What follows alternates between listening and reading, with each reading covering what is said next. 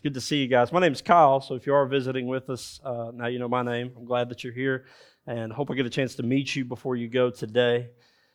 If you have your Bible, go ahead and turn to 2 Corinthians chapter 5. 2 Corinthians chapter 5. We are in the final week of this series on the Christian life, and so far what we've seen is that the Christian life is built upon a love for God's Word, a devotion to prayer, a fellowship or the fellowship with the saints. And last week we looked at it's built upon a participation in the ordinances. So this participation in the ordinances. And today what I want to talk about is how it's built upon a missional lifestyle. A missional lifestyle. And so let me read to you our text today and then I'll pray and we'll get rolling. 2 Corinthians 5. We're going to read 11 through 21. 2 Corinthians 5, 11 through 21. Paul writes here, he says, "Therefore, knowing the fear of the Lord, we persuade others. But what we are is known to God, and I hope it is known also to your conscience. We are not commending ourselves to you again, but giving you cause to boast about us, so that you may be able to answer those who boast about outward appearance and not about what is in the heart. For if we are beside ourselves, it is for God. If we are in our right mind, it is for you. For the love of Christ controls us, because we have concluded this, that one has died for all, therefore all have died. And he died for all, that those who live might no longer live for themselves, but for him who for their sake died and was raised. From now on, therefore, we regard no one according to the flesh. Even though we once regarded Christ according to the flesh, we regard him thus no longer. Therefore, if anyone is in Christ, he is a new creation. The old has passed away. Behold, the new has come. All this is from God, who through Christ reconciled us to himself and gave us the ministry of reconciliation. That is, in Christ, God was reconciling the world to himself, not counting their trespasses against them, and entrusting to us the message of reconciliation. Therefore, we are ambassadors for Christ. God making his appeal through us, we implore you, on behalf of Christ, be reconciled to God. For our sake, he made him to be sin who knew no sin, so that in him we might become the righteousness of God." Let me pray. Heavenly Father, we thank you first and foremost for your word. We thank you that it is the power of life unto us. I want to pray that as we examine your word now, as we look into it, Lord, would you empower us by your Spirit to understand it, to hear it, to believe it, to follow it. Father, where this passage and this text and even this sermon, where it may challenge us or convict us, Father, I pray that you help us to see Christ more clearly, to follow him in obedience. Lord, we love you, and we pray that your word would accomplish what it's made, what it's written for, to bring life to us and to others. It's in Christ's name I pray. Amen. Amen. So what I hope to do with our time today is present to you this thought that the final, maybe essential element of the faithful Christian life is that it is built upon a missional lifestyle. If you're taking notes, you can write that down at the top and kind of that main point there. The faithful Christian life is built upon a missional lifestyle. Now, what is a missional lifestyle? What do we mean when we're talking about living a missional life? What is it that we're saying? One of the ways I would kind of summarize this, at least in a sentence, would be this way. It is a life that seeks to use all of its spheres of influence. So all the little places you go, you exist, all those spheres of influence that you have, this is a life that seeks to use those intentionally for the spread of the gospel in the world. So what this does is it takes us from like Matthew 28:19, where it says, "Go therefore into all the world and proclaim the good news," right? Make disciples. But what this does to us is it takes us from an idea that go into all the world literally means that we must make this attempt to go to a foreign land or go to some place or exist in ministry where we're getting to be very specific in our life. When Christ tells disciples to go, therefore, and make disciples, what He is telling them is, as you go, make disciples. It's this thought rather than it has to be a specific mission trip or something to that extent, or we're all going to get together one Saturday morning and go knock on doors together, which may work, may not work, but what this is really describing is that as you go in your life, as you go about your day, as you're in your jobs, in your homes, and you're around your people, make disciples. Let this be a lifestyle that you live. And so these words take us from viewing it as this thing that's maybe just for some people who are gifted in some way to help us realize that this is for all Christians, that as we go, we can too be making disciples. In the words of the great theologian, the Mandalorian, this is the way.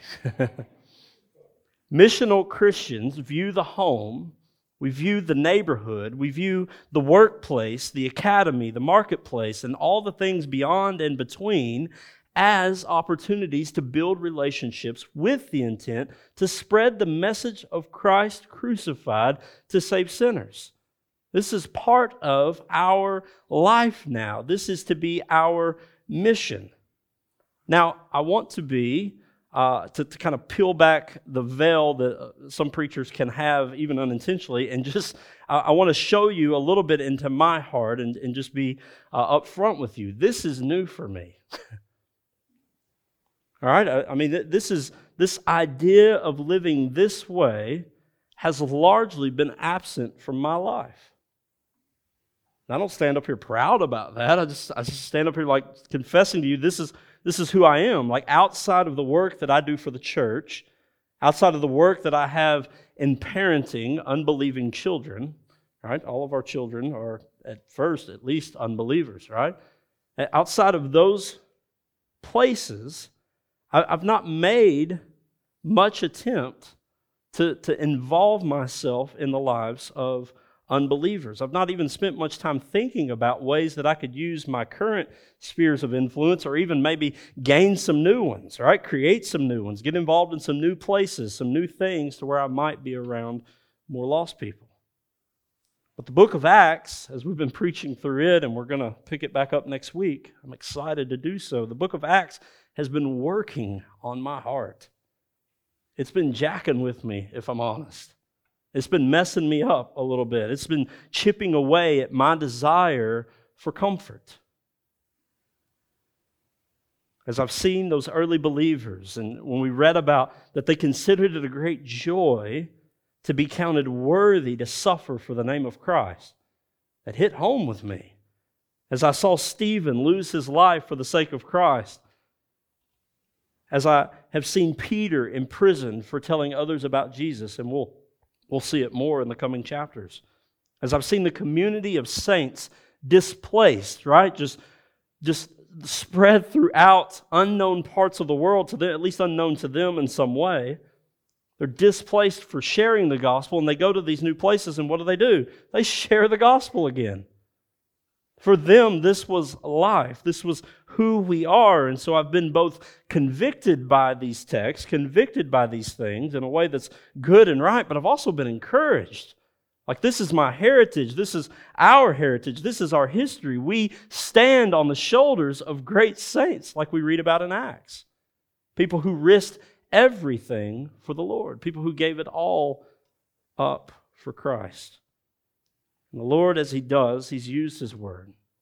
He's used it to teach me what it means, what it looks like to really, truly deny myself, to take up my cross, to follow Him. His Word will always lead us to new ways of life, into new ways that the Lord wants to use you to spread His name into the world. This is life more abundantly. This is what Christ is meaning. Now, this has been a journey for me. And it's a journey of which I'm still on. I suspect it's a journey for everyone, so I want to be upfront with you. I'm not standing on like this mountaintop of missional living and saying, hey, all you need to get on my level. I've not arrived at any kind of a place like that. What I'm in the middle of right now, I think, is that I'm in the process of blazing a trail. And I'm inviting you, even in this sermon, and even over the years. I meet with some guys during the week, and we talk about the upcoming sermon. And I was telling the guys, I don't have like an unrealistic expectation about this sermon that somehow preaching this message, maybe it will. This will be a miracle from the Lord, and I will welcome it gladly. But I don't have this unrealistic expectation that after we preach this, after we talk through this, that we're all going to go and be perfectly missional from now on.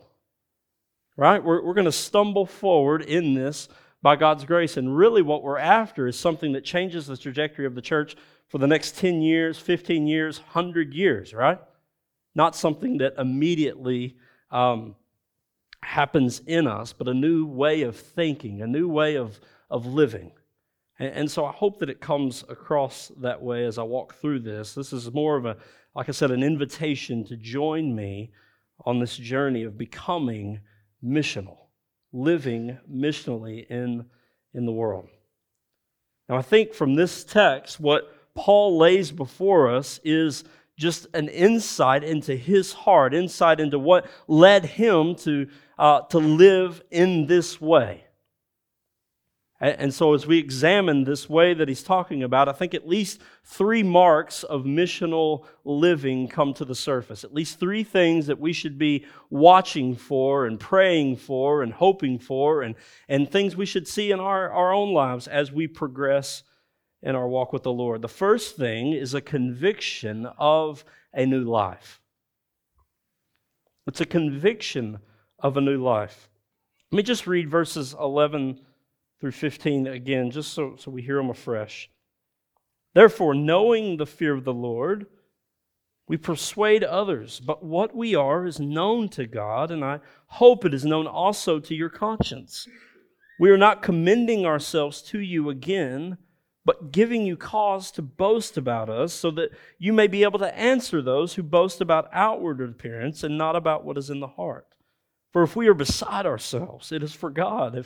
If we are in our right mind, it is for you. I love this line. For the love of Christ controls us.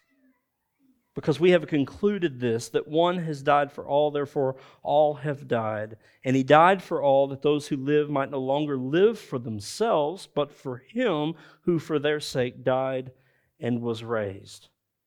The point I want to make to you from this, and just kind of the thing that jumps out immediately off the pages here, is that the missional lifestyle is ultimately about knowing whose you are. It's ultimately about knowing who you belong to, right? Who is now alive in you. The point I want to make about that is that when you know whose you are, you don't worry yourself over what others say you are. When you know whose you are, you do not worry yourself over who others say you are. Rather, you commit yourself to helping them know the one to whom your heart belongs. This becomes a main concern for you, something that you're concerned about. You live with this conviction of a new life, that like I'm a new man, I'm a new woman. The Spirit of the living God is alive in me, and He's resurrected me to new life so that now I can go and help others be resurrected to new life. Because we are alive in Christ, we now die to ourselves. We die to our cares, to our desires, to our dreams for our life, what we think will bring the most meaning to our lives. We lay those down at the feet of Christ, and we take on the life that Christ desires for us, the one that He gives to us, and we live fully and faithfully for Him because He gave Himself for us.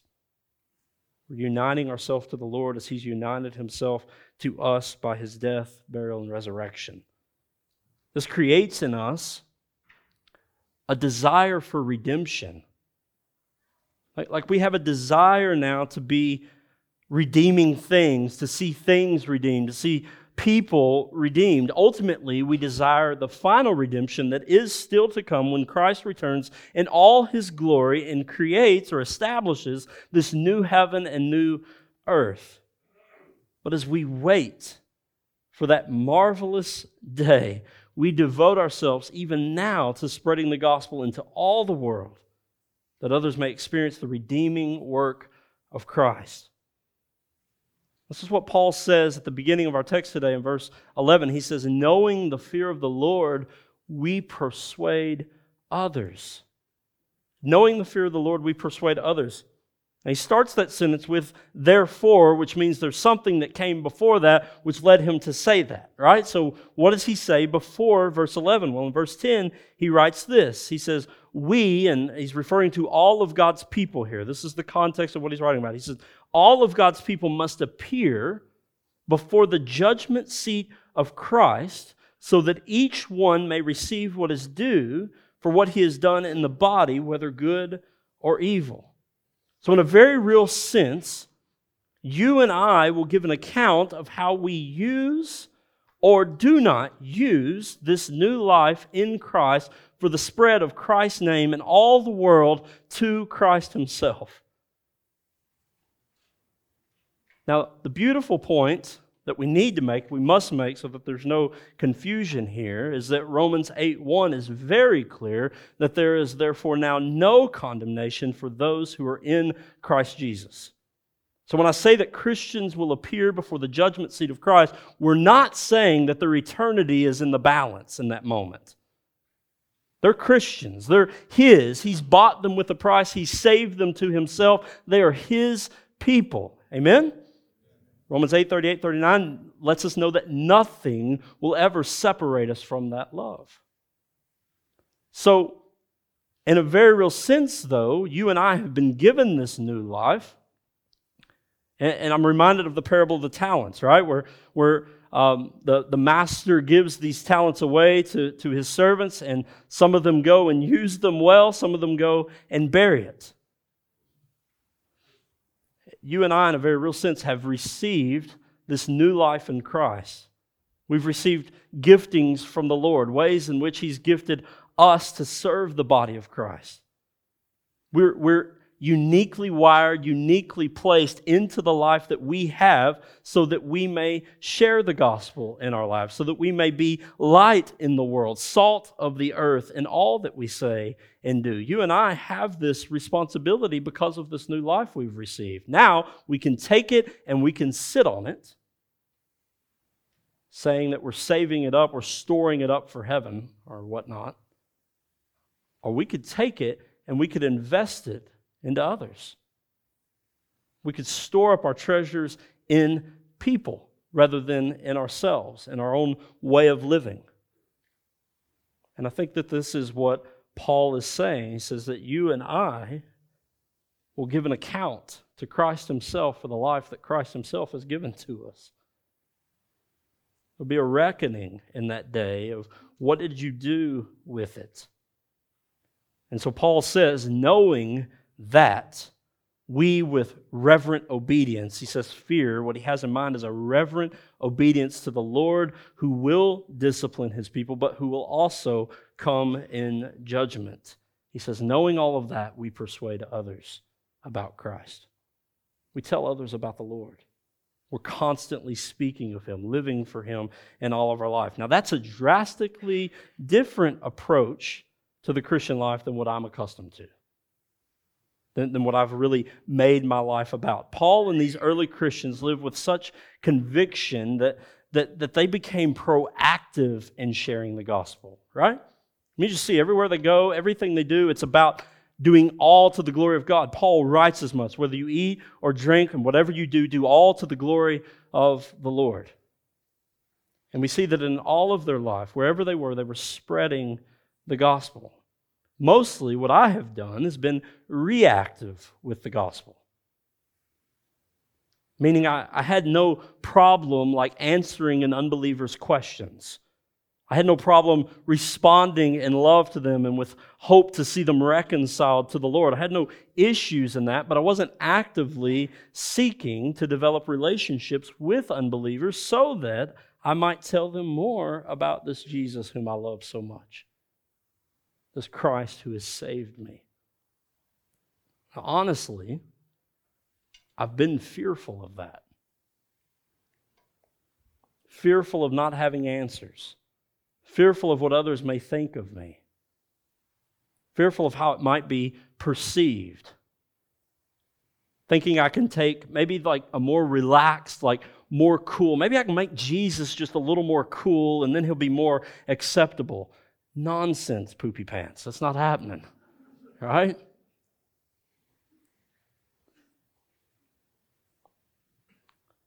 The problem it became is that I was so relaxed with Christ that I didn't speak about him at all. I was nervous to bring him up.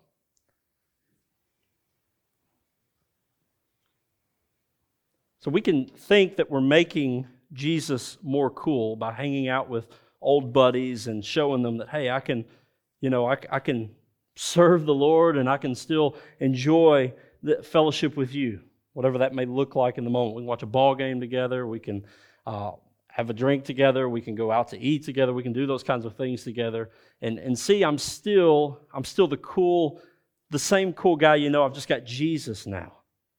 Well, the problem with that kind of evangelism is it's not evangelism at all. You have to open your mouth and tell others about Jesus Christ for it to become evangelism, for it to become useful.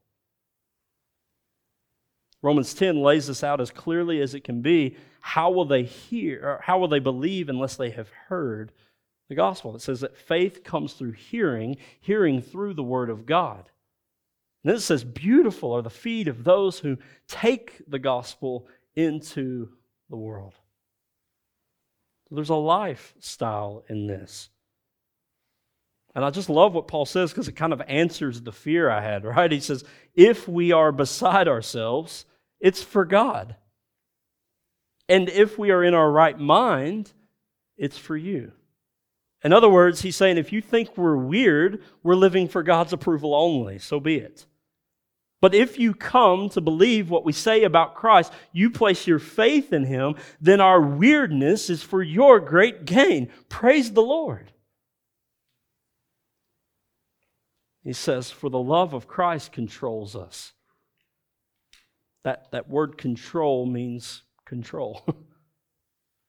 It means your life is controlled. You live, you breathe, you eat, you sleep, you talk, you walk because of the love of Christ which controls you to do it.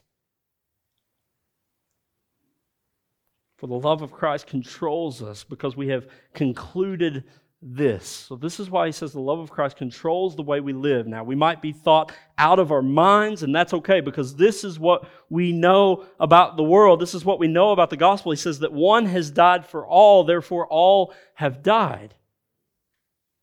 Now, lest we be unclear about this, this is not a verse to support that would support like universal salvation. That because Christ died on the cross, everyone makes it to heaven. That's so contrary to what the rest of the Bible teaches. So we must conclude that Paul's saying something different than that. Paul is saying that because Christ died, because He had to die, because God sends His Son into the world that He would die to save His people, it means then that we are all dead. So he's saying because Christ died, that means that all people are dead in their sins. They're in need of a Savior. And by saving us, by creating in us new life, giving us this new way to live, we are now the ones that God has chosen to take the message of salvation into the world. We get to be a part of this. Like, sometimes I hear that, and my thought is, and even saying is that somehow we're going to create this burden for people, and we're going to have to wear this burden on our backs. But in Paul's mind, this is one of the most freeing, most wonderful things that we've ever been called to do. It's like the greatest job we've ever had is to now be His witnesses in all the earth, using all of our life to proclaim the good news of Christ to sinners. It says, for the love of Christ controls us. We've concluded this, that one has died for all, therefore all have died. I think the second thing that this means for us, the second mark rather, of this kind of life is that there's a burden for the lost. There's a significant burden for lost people. Let me read verses 16 through 19 to you. It says, from now on, therefore, so knowing what we know, seeing what we've seen, that we're controlled by Him, we're living for Him, He's saved us. We know that He had to die, and therefore all who now live don't live for themselves. They live for Him who gave His life for them. He says, from now on, therefore, we regard no one according to the flesh. Even though we once regarded Christ according to the flesh, we regard Him thus no longer. He says, therefore, if anyone is in Christ, he is a new creation. The old has passed away. Behold, the new has come. All this is from God, who through Christ reconciled us to Himself and gave us the ministry of reconciliation. That is, in Christ, God was reconciling the world to Himself, not counting their trespasses against them, and entrusting to us the message of reconciliation. I want to deal first with this line of, we regard no one according to the flesh. Paul he's saying that as Christians now, we do not value worldly metrics for evaluating people. We are not concerned with class or status or wealth or whether or not if I buddy up with you, it'll mean a promotion in my job. We're not concerned about the way the world evaluates people. We think differently because we belong to a different world. We're sojourners now.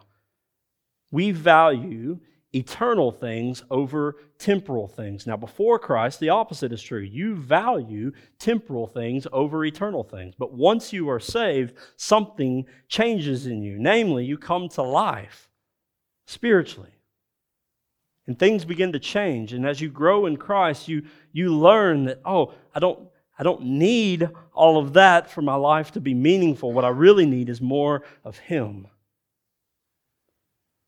And that transforms the way you do life. It transforms the way you think about life, the way you think about your bills, the way you think about the cars you drive, the way you think about the way you eat, the clothes you wear, the homes you'll look at buying, the relationships you'll be in.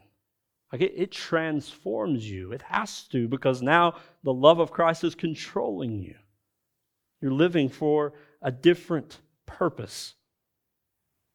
And so you are learning to value eternal things over temporal things. So we begin to see others that way. We don't see others as temporal pieces to our satisfaction. And if they can't satisfy us in some way, if they can't meet some need we have, then we've got no need for them. They're toxic. All right? We cancel them. We're not about that life. We don't get to be about that life. We're called to live higher and better and than that. With real love, real mercy, real grace, real peace exuding from us. That as we stare more and more at Jesus, we become like Christ. So we see others the way they are, as people who have been created in the image of God. As people who, if they are sinners, if they're not believers, it's because they've been separated from God because of sin. They are in need then of the saving work of Jesus Christ. So unbelievers, whether they're in your sphere of influence or they're someone you're watching on the news, they're not enemies to be conquered.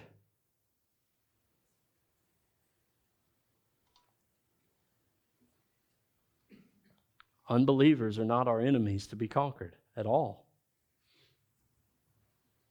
Regardless of their political preferences, regardless of their lifestyle choices, regardless of their religious beliefs, they are people who were lost without Christ. And you are chosen by God to take the gospel to them. Now, this requires you to die to yourself. This is why Christ says, and we sometimes talk about how Christianity seems too easy, but if we'll go back to what Christ says it takes to be His disciple, we'll realize very quickly Christianity is not easy at all. Christ says, if you want to be my follower, you must deny yourself, meaning get rid of your desires, lay your preferences, lay all those things down, take up your cross now, which means to literally die, figuratively maybe. Means to crucify those things. Crucify life as you know it. And then He says, follow me. And He goes on to say that any of you wants to gain his life, he must lose it for my sake. But if you try to save your own life, you'll lose it forever.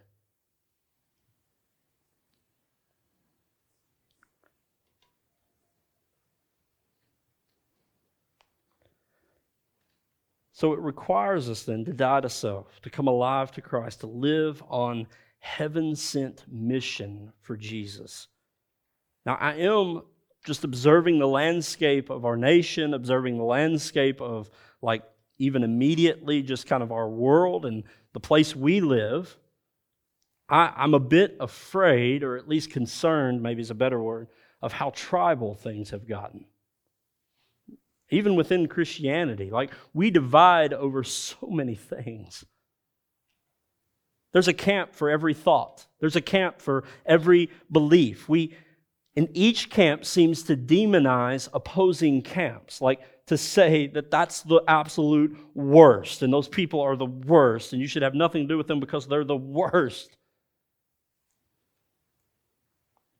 Christians are not without guilt in this at all. We're guilty of identifying ourselves with tribes. We're guilty of identifying ourselves with camps. And we do it all over the one identity we're actually called to be a part of, which is in Christ.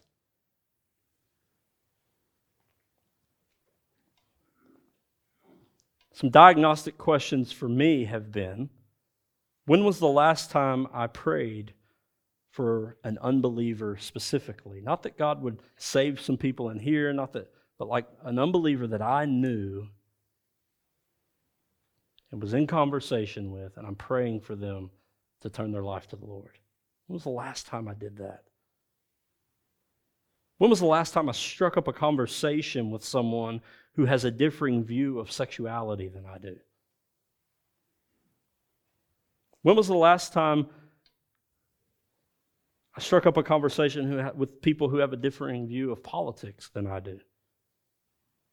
Simply to get to know the person, not looking for a way to tell them about how wrong they are, and how right I am, or how stupid their view is, and how amazing mine is, but rather how amazing Christ is and how well He saves us from our sins. If your first thoughts about lost people that you know, or that you're observing, maybe you don't know them, but you're just kind of observing them, if your first thoughts are about how wrong they are and how dumb their way of life is, then I want to lovingly tell you, you're missing the point of this new life to which you've been called. If you're not burdened for their soul more than you are burdened by their views, then you may not understand the eternal weight of what's at stake for that person.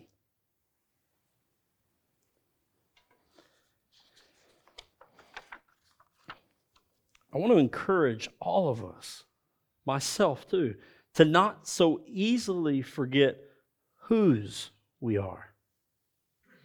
To not so easily forget the message that we get to carry, like that we're privileged and honored to carry into the world. Like we need to discover a burden for lost people like we see in Paul and these early believers, like we've seen throughout church history, like we can observe even in our brothers and sisters in other nations who it's literally costing them their churches, their communities, their pastors, their fathers, their heads to serve the Lord.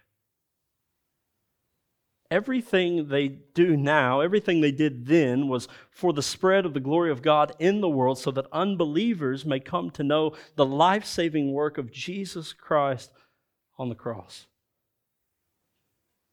But this is what drove them. It's that Christ, the love of Christ controls them, right? They understood the love of Christ at a level that it became controlling to their lives.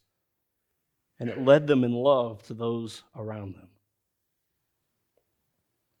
I know I've read this before, but this quote just messes with me. I used to think, man, that's an amazing quote.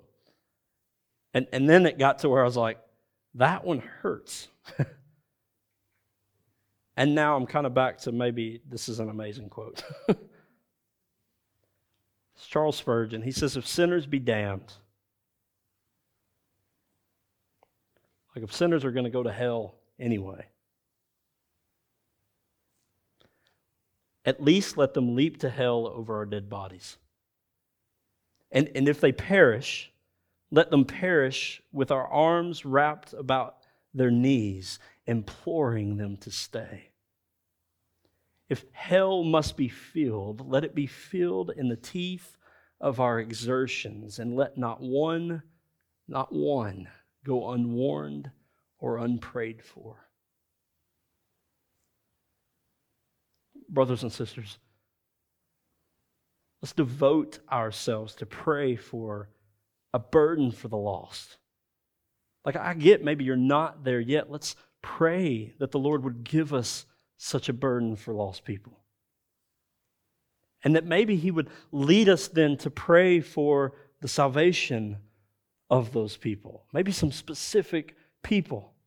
And then maybe He would give us the opportunity or the ability and boldness to warn those people,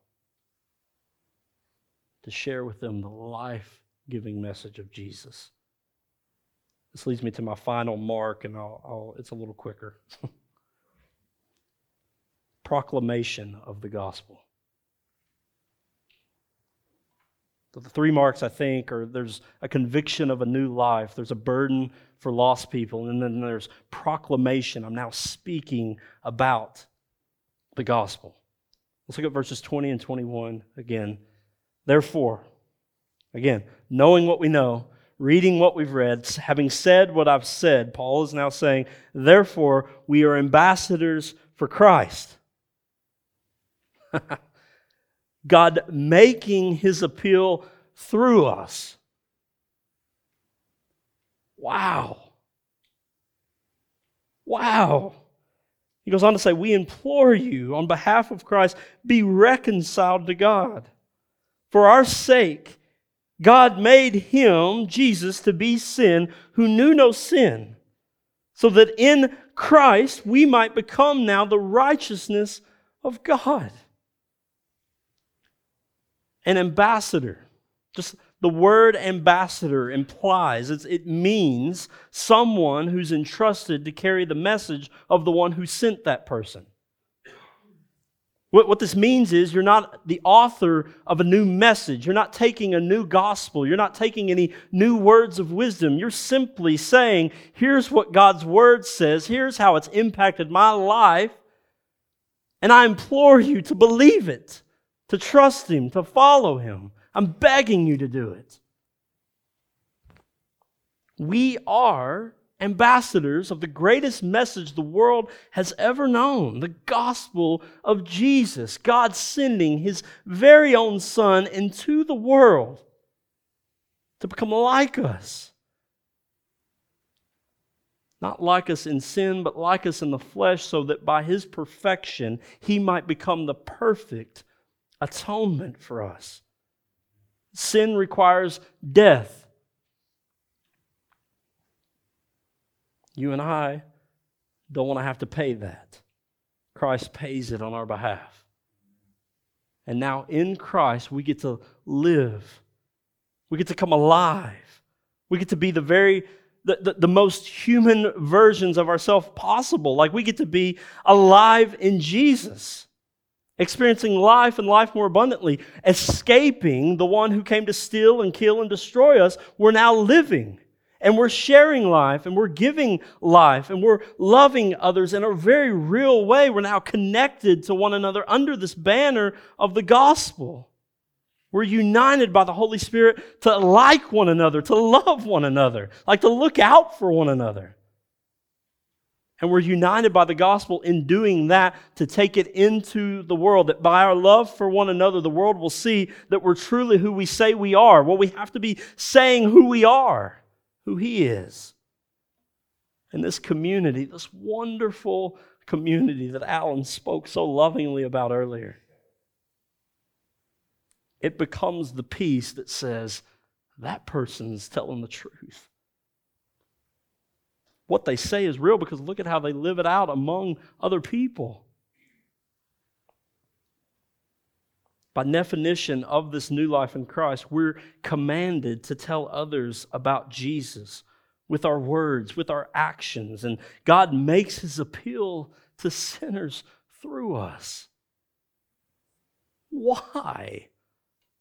That's really what I'm as amazed as I am. I'm like, why? You could do it so much better than we can, God. And God's like, nope. The absolute best way for me to make my appeal to sinners is through saving a people, creating a people for myself who will now go and spread that message into the world. That's how I'm going to do it. And you and me, we get to be a part of this. We're called into this life with Him. We live, as hard as this is for me to fathom, like we live as God's mouthpiece. We're proclaiming the good news of the gospel to others so that He may save their souls. We implore others on behalf of Christ to be reconciled to God. That means we plead with, we beg, we ask, we entreat others to place their faith in Jesus Christ, to turn from their sin and to trust Him as their Savior. We are ambassadors of heaven, ambassadors of the Lord of Lords. We are messengers now living in a foreign land. We proclaim the message of the King of Kings to the world, telling them about how He's the Lord of all lords. Jesus says, as He's creating this new people in Matthew chapter 5, He says, you are the salt of the earth. You are the light of the world. The Spirit of God lives in you. The Spirit of God lives in me. The same Spirit of God which brought Christ to life lives in us to make known through us the goodness of God, so that by word and deed we can proclaim the gospel to people and they too can come to life. Brothers and sisters, you're called to carry the message.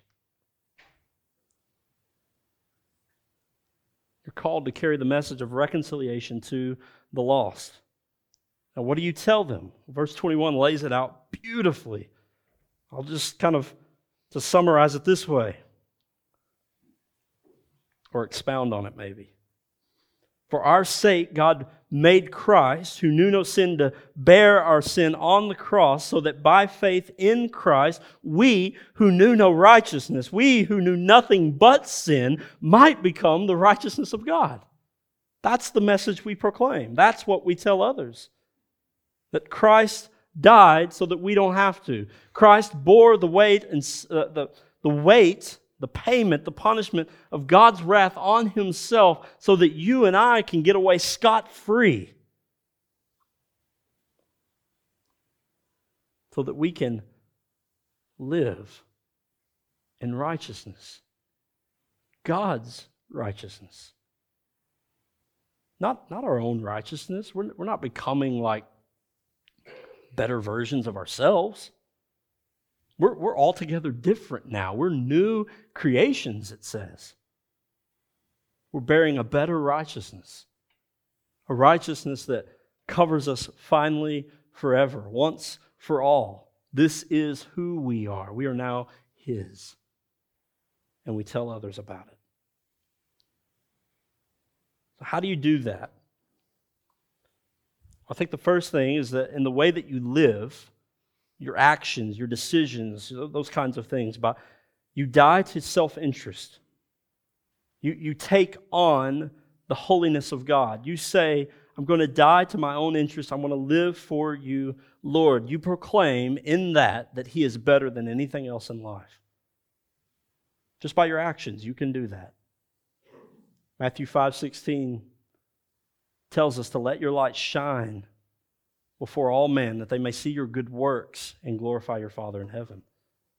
So there's something very real about the way that we live now in the world. Good works are not to win the approval of God. Good works are to serve our neighbors. They're to show that He's good, that He can be trusted, that He's worth serving and living for. He's making us better. The second way is that in the words you speak. So you can proclaim Him in the life you live, but you have to proclaim Him in the words you speak by telling others about the goodness of God in Christ towards you. You proclaim that Christ has saved you from your sins. He's given you the gift of eternal life through Jesus. Now, as a church, as a local church, we value missions. We'll continue to partner to the best of our ability with ministries that are reaching the lost all over the world, here in our own city and beyond. But please, do not let supporting those efforts be the only way you involve yourself in carrying the gospel to the lost. It's not a lesser way at all, but it's a way that you're robbing yourself of experiencing becoming a messenger of reconciliation, an ambassador, and the joy of that. To where the gospel really, truly begins to cost you something, and in your suffering, you're now identifying yourself with Jesus. So what do we do? Like, if we're going to commit ourselves to that, how do we do that? Well, the first thing I want to encourage you with is, and I tried to say something similar at the beginning, but just be faithful in your space. Wherever you are in your life. So one of the examples I might give, just because it's close to my home at least, Patricia and I made the decision when we had Wells that Patricia wasn't going to work. Now, that's a hard financial decision to make, and it's probably not for everyone. I totally understand that. But for us, this was a conviction that Patricia would be a disciple maker in our home for our children. That we would homeschool the kids, and we would talk to them about the Lord, and we would put Jesus in front of them as often as possible in the way that we live, in the way that we love, the way that we raise. So that when that message of the gospel, when that fire hits their heart, there's a ton of kindling there to light. This was a conviction we had. So mothers, motherhood is missional. Absolutely.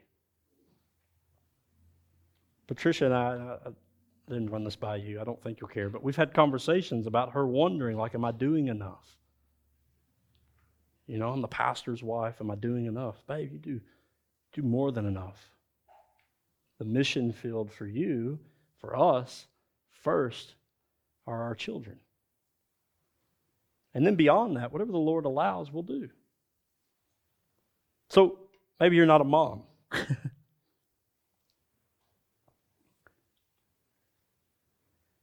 I would say employees, in the relationships you're forming. When's the last time you walked across the plant or the office and said to someone who maybe you're just like, I just don't like that person, hey, let's go to lunch one day this week.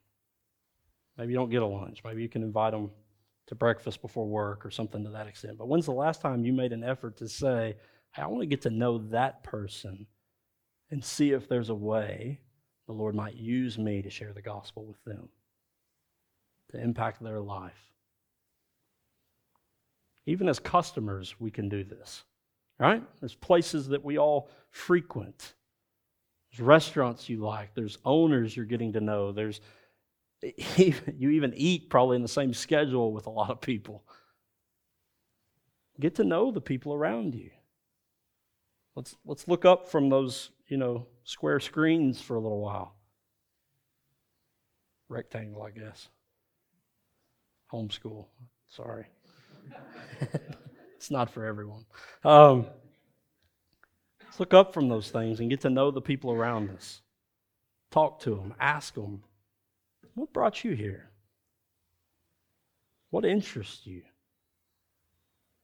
How's life right now?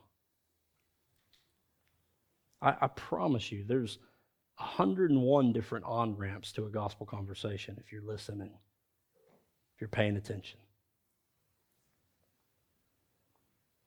There's lots more we could go into. You can talk about being a friend to someone. You can talk about being a neighbor in a neighborhood and just watching for someone who needs some help with something. Maybe there's children that like to play with your children. That's a great way to get to know parents in a non-creepy way, right? Just to introduce yourself to them. Talk to them about the Lord.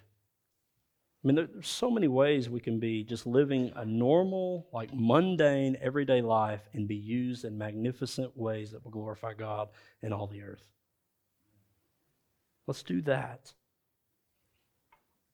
I think maybe the second thing I would say is pray for the Lord to give you a burden for lost people. And I mentioned that earlier. But actively be praying Lord, I struggle with what Paul's talking about in 2 Corinthians 5 and the way Kyle exposited it this morning. I struggle with that. Just be honest with him. Ask for his help. Ask for the Lord to kindle in you a compassion for lost people. Maybe the final thing I would mention is if you know some people, write down their names. I would encourage you to think of 3. Maybe do that now. There with your paper, and maybe you can do it in your head and you can remember it because you're amazing that way. But think about 3 people, or 1,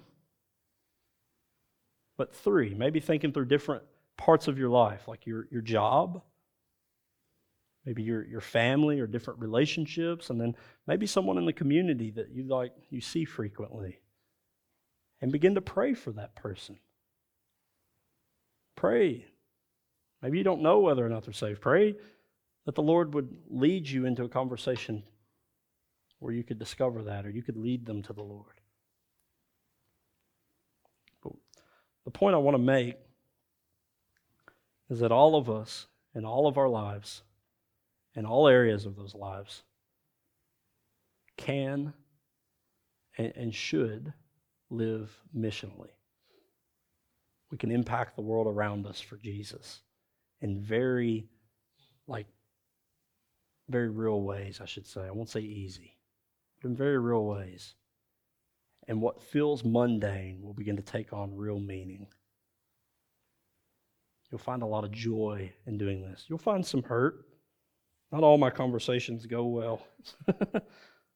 Sometimes I think it's me. I'm kidding. Some people just aren't there yet. But I don't know that until I talk to them. Amen?